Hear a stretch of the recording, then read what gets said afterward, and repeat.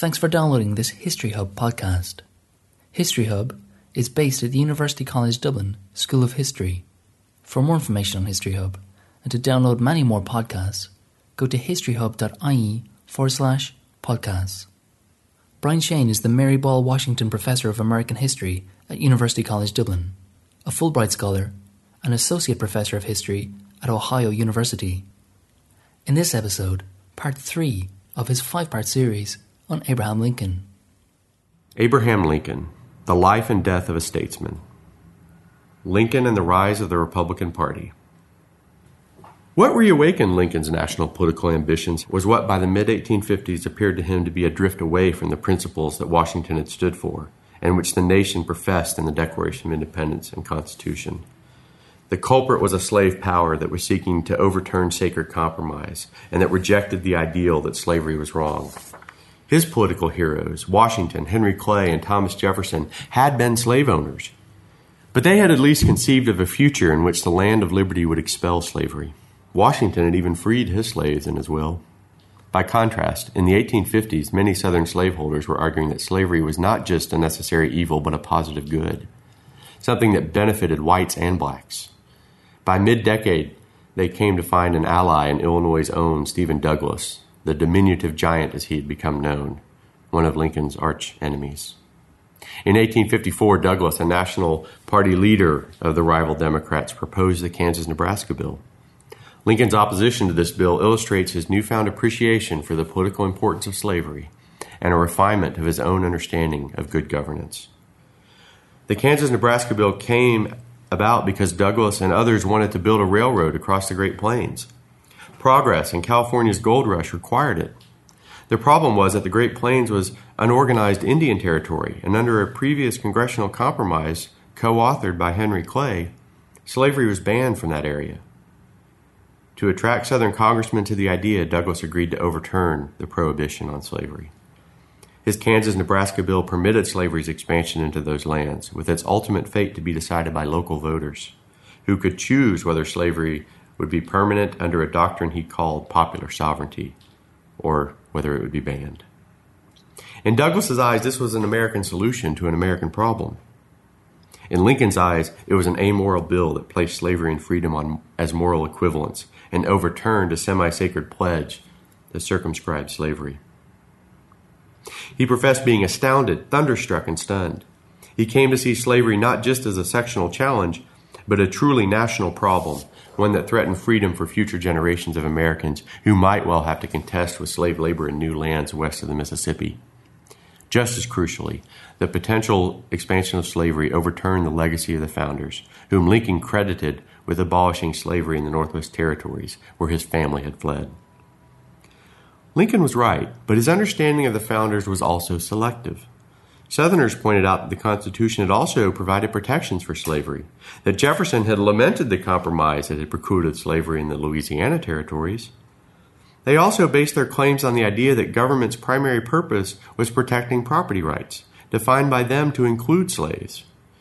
But Lincoln earnestly believed that the founders' example pointed towards a slave-free America, albeit one in the distant future. Pragmatically, however, there was little in 1854 that Lincoln could do, and the Kansas-Nebraska bill had permanently split his party, the Whigs, along sectional lines. Because Americans seem only able to handle two main political parties, the question was, what second party would emerge to replace the Whigs? The first likely contender was the Know-Nothing Party, and Lincoln's rejection of it is revealing of his priorities and his global perspective on American values.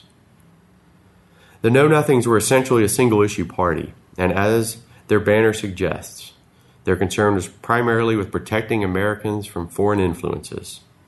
What foreign influences, you might ask? They were concerned about Irish whiskey and German beer, amongst other things. They were especially concerned with Catholicism and the influx of new immigrants, many of them from Ireland, others from Germany, many of them Catholic, who were coming to America's shores.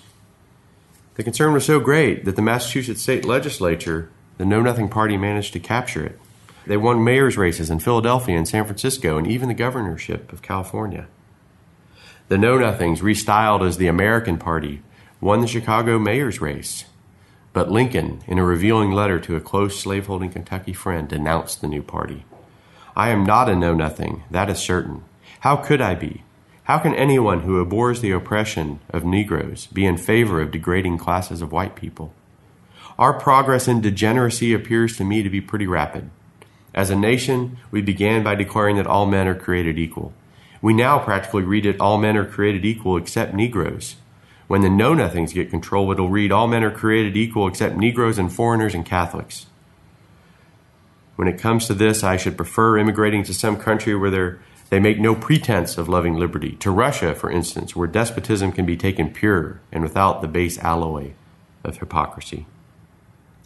Though the Republican Party would inherit many know-nothing nativists into its fold, Lincoln's own rejection helped him during the Civil War. German and Irish immigrants provided nearly 1/4 of the recruits for the Union Army.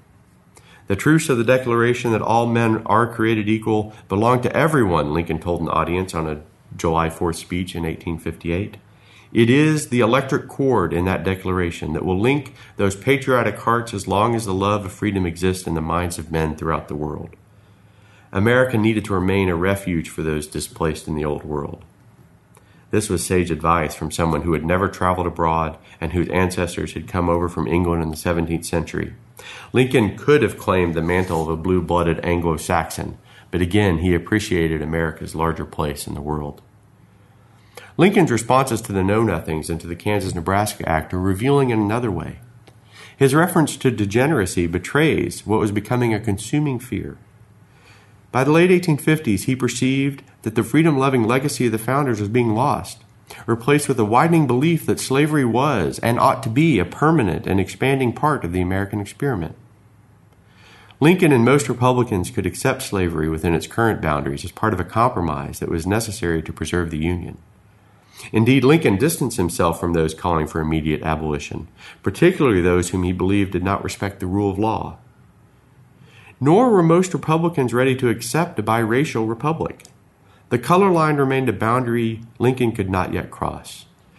Like Clay and Jefferson and many mainstream politicians opposed to slavery, Lincoln suggested that colonization of persons of color to Africa or elsewhere would be necessary, a position he held until around the time of his Emancipation Proclamation in 1863.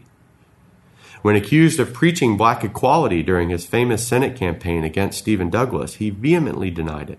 To thunderous applause, he stated that he was not nor ever had been in favor of bringing about in any way the social and political equality of the white and black races. Whites are superior, he reiterated, but he rejected the idea that because of that, the Negro should be denied everything. During those debates, Douglas accused him of being two-faced. Lincoln self-deprecatingly responded, "Honestly, if I were two-faced, would I be showing you this one?" Lincoln was walking a fine line, but not being duplicitous. What he had a considerable problem with was slavery-fixated politicians reaching outside of their state boundaries to corrupt other aspects of the American political process. It was appalling to him when a South Carolina congressman attacked Massachusetts Republican Charles Sumner on the floor of the U.S. Congress, beating him over the head with a cane. Equally appalling was news that the women of Charleston sent the assailant a replacement cane with the inscription, "Hit him again." The problem with popular sovereignty, as Lincoln saw it, was that it unleashed the people's passions, as evidenced by perpetual violence that broke out in the Kansas Territory. Popular sovereignty was also amoral. If people can vote to permit slavery into a territory where it had previously been banned, then what would prevent them from simply voting to reopen the international slave trade that had been banned a half-century earlier? Indeed, some Southerners were again discussing just this thing. Politics, in short, needed to be aimed towards moral ends. An alliance of Douglas Democrats and slaveholders was ready to shove slavery down the throats of yeoman farmers like Lincoln's dad. This, according to Lincoln, was a betrayal of the founding. In today's hypercharged political environment, Lincoln has been enlisted by American progressives to demonstrate the need for dramatic change and reform. On the other side of the aisle, Lincoln has been used by American conservatives to suggest the need to turn back to tradition, to the founders, to answer all questions. In my view, both sides missed the point. For Lincoln, progress came from looking backwards, but looking backwards was designed to inspire progress. The dramatic change that the founders had brought about was the inspiration for the change that Lincoln continued to envision, a dramatic change that he believed the country and the world needed. But in so doing, Lincoln was also redefining what he understood the nation to be. It was not just a clunky system of states, a union. It was an organic being with a shared destiny that required growth and evolution. It had a national spirit, an ethical code, and what he referred to in his first inaugural as mystic chords of memory. Lincoln was coming to see the country he loved as not merely a union, but a nation. This was the spirit in which Lincoln set about working with like-minded former Whigs and Free Soil Democrats to create the Republican Party, the ancestor of the modern Republican Party today, though sometimes the linkages are hard to find. In his view, the country, the union he cherished above practically all else, could not permanently withstand this division. He did not believe war was inevitable, but he did believe that if the nation did not eventually become entirely free, slavery would once again incrementally become legal throughout the entire nation.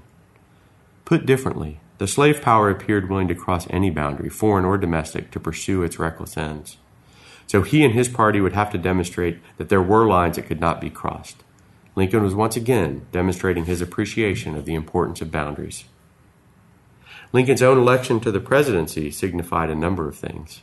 One of them was that white Northerners were tired of gridlock, as slave-related debates and compromises on behalf of slaveholding aristocrats seemed to be preventing the federal government from accomplishing much of anything. A route for the Pacific Railroad couldn't be agreed upon, harbors weren't being repaired, the nation had gone through a terrible economic crisis and was only slowly recovering. The debt was growing. Republicans offered something both old and new to white Northerners. Lincoln was a candidate outwardly humble and humorous, but one who had appropriated the language of the founders. Lincoln was not even on the ticket in most southern states. And to Southerners, the election of an anti-slavery leader, even a moderate one like Lincoln, indicated something frightfully new: their political marginalization. The Deep South concluded that the only way to preserve slavery was to leave the Union. We hope you enjoyed this History Hub podcast. To receive updates on the latest History Hub podcasts and papers, please subscribe to our mailing list on historyhub.ie.